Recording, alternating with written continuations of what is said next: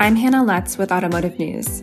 We'll get to Daily Drive shortly, but I wanted to let you know about a special podcast series called EV1, A Legacy in a New Light.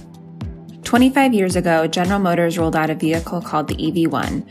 It was a triumph of electrification that ended in a crushing blow. But the car planted the seed for the industry's embrace of EVs today. In the special podcast series, Automotive News reporter Pete Bigelow and I talk with those involved in the rise and the fall of this electric vehicle. You can find the series at autonews.com/EV1podcast or wherever you listen to podcasts. Daily Drive is brought to you by eBay Motors. Auto dealers, are you missing the most engaged buyers because you don't know where to find them? At eBay Motors, you'll find buyers so motivated they purchase a car or truck once every 3 minutes. Just call 866-210-5362 and mention code AUTONEWS to get 50% off your first 2 months.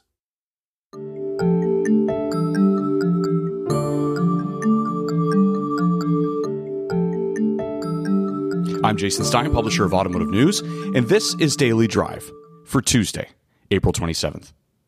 There is more than enough speculation about how dealers will handle the onslaught of electric vehicles on their lots over the next few years. Will consumers buy them? How will dealers service them? And what happens when a dealer has to charge one? Or more to the point, what does the electric bill look like? Ask Wisconsin dealer John Bergstrom to show you his bill from last year. Or as he told us, it was a monster one. That incident would quickly put him at the forefront of issues involving electric vehicles and charging. After some sleuthing with his utility company, John Bergstrom discovered the culprit was a Porsche Taycan that employees had charged at approximately 10:30 each morning. That's peak demand time, the highest rates from We Energies, the utility company in the area. With 27 of Bergstrom Automotive's 35 brands slated to bring an EV to market within the next 12 months, he realized he needed a solution. Working with Faith Technologies and Electrical Engineering Corporation, Bergstrom Automotive installed direct-feed power lines to EV charging stations at 11 of the group's 30 dealerships in Wisconsin. They are the lone source of electricity at times of peak demand. Faith Technologies also installed a microgrid, an on-site electric grid made up of solar panels, battery storage and control software, and a backup generator that uses natural gas. After a fair amount of work and effort, Bergstrom Automotive was a Bergstrom power grid, and it could be the solution for the future. From Neenah, Wisconsin, we'll let John Bergstrom, CEO of Bergstrom Automotive, tell the rest of the story. John Bergstrom, my friend, how are you? Things are very good in Neenah, Wisconsin. Thank you for asking. How are they with you, Jason? They're fine. I think things are always good in Neenah, Wisconsin, especially when you come up with some pretty creative solutions. And that's what I want to talk to you about today. We wrote about this about a month ago. And before we get into all of the details, I want to take our listeners back to what was the start of the story that we published, where last summer you opened a utility bill at one of your stores. What was inside that envelope on the utility bill? All right. We have to get a little bit of truth in advertising going here. I didn't open the bill, but one of our accounting people brought a bill to me that they said was significantly different than any other bill we'd ever had in our Porsche dealership. And it was an electric utility bill from Wisconsin Energy. I happen to have a relationship with those folks, so I asked them to look into it. And the bottom line is we had peaked our electrical charge at 10:30 in the morning by plugging in Porsche Taycan. And it started a whole ongoing discussion that none of us on our side of that equation understood. Electric bills in Wisconsin, and I found most of through America, are generated by taking what the peak demand charge was at your highest usage at the most expensive time, and then they charge you that rate for the month. Well, we had plugged this car in at 10 or 10:30 in the morning and on a fast charge, and it peaked demand, and our bill was significant. It was about almost 3 times what a normal bill would be. And after we pursued it further, we had not only charged it that one time, we had let people use the car, and they'd clean it up in the morning, and then they'd charge it after they clean it up. And we multiplied the challenge. So I asked our people to try and come up with a solution. And there wasn't an easy one, Jason. It was challenging. So bottom line is we asked the power company to put a direct line into the dealership just for the charger. So if we peak demand that line, it would just be for what that charger used. And it solved the problem. It was an expensive solution. You had to bring the transformer to it, and then you also had to bring a line directly from the transformer into the charging station. But it did solve it, and we're doing that in multiple places. On a more macro basis, though, Jason, we said we got to find a better solution. And that's what led us to your article. There's been broad discussion about how dealerships can prepare consumers and maybe even train your sales staffs on EVs, but no one really talks about the impact of EVs on everyday store operations, do they, John? And you have a lot of brands, 27 out of 35, that are bringing an EV to market within the next 12 months. That's what's known as a steep learning curve, right, John? Yes, it is. And it's complicated because the generation system for the state of Wisconsin is at 98% of capacity. And then the electrical grid from Wisconsin and our sister ships is not very good either. So there's a lot of challenges. So we have a campus in Neenah where we decided to build a microgrid. I have a close relationship with Faith Technologies, or one of the largest electrical contractors in America. They do work for Google and Microsoft and Apple, and so they're top of the mountain as far as quality and kind of forward thinking. And we partnered with them, and we built a solar field at our Neenah campus where we have multiple brands. And then we hooked a microgrid to it, which is a computer system that stores electricity in a battery, and then hooked a Kohler backup natural gas generator to it when it wasn't sunny, and literally took it offline. We charge multiple cars in a day without ever going to the electrical system that's set up to run the state of Wisconsin. It's actually pretty cool. I actually think that we can get this to a scale at some point as electrification becomes more prevalent, where it really makes sense. Well, and as you told us, unless you're in Phoenix, solar panels alone don't do you much good. You've got to find a way to, first and foremost, save the energy and put it into a program so it's available when you need it. And that's the beauty of the microgrid, right? That's the whole thought process. And we do have sun in Neenah, Wisconsin, but not enough to run anything solar without a microgrid technology hooked to it. We, in one day, had a Mustang Mach-E hooked to it. We had the Audi. We had General Motors Chevy Bolt. We had a Volkswagen. We were trying to see how much we could do at one time. We could charge them all. It works. And outside of the initial investment, there is no cost to it. So I believe a lot of learning that we're going to go through as a group of dealers in North America, but the solutions are going to be different than just plugging it in at home at night. Because during the day, we had a visit today from our Porsche representative from North America. It's the first dealer visit we've had in a year, I think. And the vice president of Porsche for North America made a date, stopped with us, and he came in his Taycan. Wonderful car. Everybody loved it. We had lunch, but he can't drive back to Chicago to get on the plane without a significant charging, because there is no system of charging along the way without really doing some planning and some inconvenience. So there's a lot of work that has to be done yet.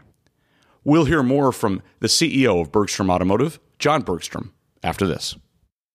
The most motivated car buyers aren't knocking on your door anymore. They're online, but you don't have to look far. You can find them at eBay Motors. Our platform features over 7 million engaged users. Our buyers are so engaged, they enter over 3 billion search impressions per month and buy a car or truck every 3 minutes. Today's car buyer has high expectations when they browse online. eBay Motors helps you meet those expectations. Use machine learning with our AI-driven vehicle pages, and you'll automatically optimize your buyer's experience. It's as easy as listing your inventory and watching as the most engaged buyers find you.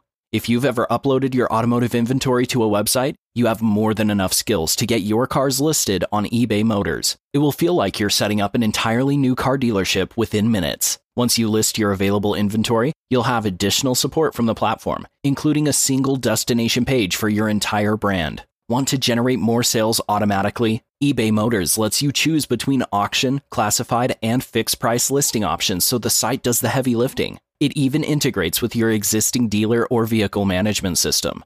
All you have to do is list your inventory, sit back, relax, watch a movie, and then check back in to see the sales you've made. How do you start? It's as simple as creating an account. Call 866-210-5362 and mention the code AUTONEWS to get 50% off your first 2 months. Find out why selling cars has never been this easy.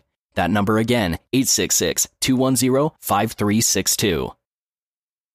A lot of work and a lot of learning that you're already doing along with your partners in this project, We Energies and Faith Technologies. I understand they're also trying to understand whether the region's electric grid is capable of handling not only the widespread adoption, but also trying to create more scale, as you said earlier, because something like that's going to be needed. Correct, John? If all of these electric vehicles are on their way, and they are, then how do we overcome some of these issues? Jason, you hit it in a nutshell. That's exactly the problem. At night, we're fine where there isn't a lot of demand. You can plug anything in at home. But if you need to charge during the daytime, like in our service departments or demonstrators or delivery, any of that stuff, from like 7 in the morning until like 4 in the afternoon, and I don't think that's just us. I think that's across America. We're in a world of hurt unless something significantly changes. How are your customers in Wisconsin thinking and talking about EVs right now? It's really front line yet. There isn't much going on yet, Jason. There are people talking about it, but not a lot of demand yet. The interesting thing is the younger people you talk to are the ones that are most excited about it. School-age people, young 20s, 30s. This is the right thing to do for the environment. Nobody debates that. Just nobody quite figure out how to pay for the infrastructure. And I personally believe that's going to take some kind of a federal government mandate, and it's going to be a very, very expensive endeavor. And nobody's approaching that situation yet. You have 9 grandchildren, and one of them, your grandson, had a funny comment to you about the solar field. He was really proud of me. He thought I was fine. The light was going on finally for Grandpa. That I was a good guy all of a sudden. So it was interesting because I didn't make an issue out of it. They just drove by and saw it. And it was a big deal to him that I was doing that and that I cared significantly, displaying that I cared about the environment. So that actually was an aha for me. Did you ever think you'd be in the business of an electric grid development? I didn't, not in my wildest dreams. And what's really, really so difficult and challenging is it's bigger than any of us. You know, it isn't anything we can handle ourselves. It isn't like a bunch of dealers. If 600 dealers in Wisconsin got together and said, we're going to fix this and all throw in a check. It's bigger than that. I'm the point where I think the only way it's going to happen is if the federal government does it. Yeah, fair enough. So a lot of talk of EVs, but let me ask you for a moment about internal combustion engines. Remember those? Do you have enough trucks on the ground right now, John? trucks are kind of like an endangered species, Jason, and it doesn't make any difference which brand it is, especially pickup trucks. They are a significant part of our business. I think they're a significant part of the profitability, certainly of General Motors and Ford and Chrysler. And it's tough. The supply side is really a challenge. It is amazing. We are very, very short, and I don't see light at the end of the tunnel yet. The products are terrific products, and the consumer has more savings than he's had in a long, long time, so they can buy what they want. And their jobs, they have good quality jobs, so they have credit, rates are cheap. They want to buy these things, and there's a tremendous demand for it. So I feel very badly for our manufacturer partners that have developed these great products, and now they're caught in this quandary where the suppliers can't supply them. And how about your used car market? What's that look like in Wisconsin right now? It's just phenomenal, and we're blessed to have it. My son Tim and his team have worked hard to develop a digital platform. It's starting actually before COVID, and our used car business is really the foundation now, the backbone of our business. Well, we wait for new car inventories and new truck inventories to come back. It's the one challenge you have is the value of used cars is certainly above anything that those of us who have spent a long time in this business would ever think is there. And if we have about 4,000 used cars on any given day, and maybe that's a couple $1,000s a car more than you would ever think that they would worth on the average, you could have a really bad day if this thing corrects all of a sudden. So it's a little bit like gambling, but so far it's going very well. Yeah, crypto and used cars. Who knew that we'd be in the same sentence with those two things? John, I want to ask you one more thing. The last 13 or 14 months, you and I talked early in the pandemic on this podcast. We shared some thoughts on what you were going through kind of at the height of the unknown. Now we have the height of a different unknown. What a wild ride, John. Well, we had one really good month between COVID going down and chips going away. So we'll remember for a long time that we had March. I think it was a month that all of us in the car business can't say that we've ever seen before. So I'm hoping that we can get this chip thing. I think capitalism will take over. There's an opportunity to make money making chips. I think they'll get it fixed. I hope they get it fixed sooner than later. I told my team on a video we did yesterday that I think by the 4th of July, they'll have it figured out. We just got to get from where we are to there, and then we'll be in a very good place. And it feels so much better to see us getting through this COVID thing. Here in Wisconsin, we're about 45% vaccinated. I encourage our people all day long to get vaccinated. And if we can get to the point where we can laugh and hug and go to a football game and have fun together again, life will be in a very good place. So yeah, thanks very much for the leadership you and your organization has provided all through this, Jason. Thank you, John, and really appreciate you joining me again to tell your story of life in Wisconsin right now on the grid. Thank you, John. Go Packers. We reached John Bergstrom in Neenah, Wisconsin. And that's Daily Drive for Tuesday, April 27th. For breaking news, go to autonews.com. And for a library of more than 300 interviews, go to autonews.com/dailydrive. We'll be back Wednesday.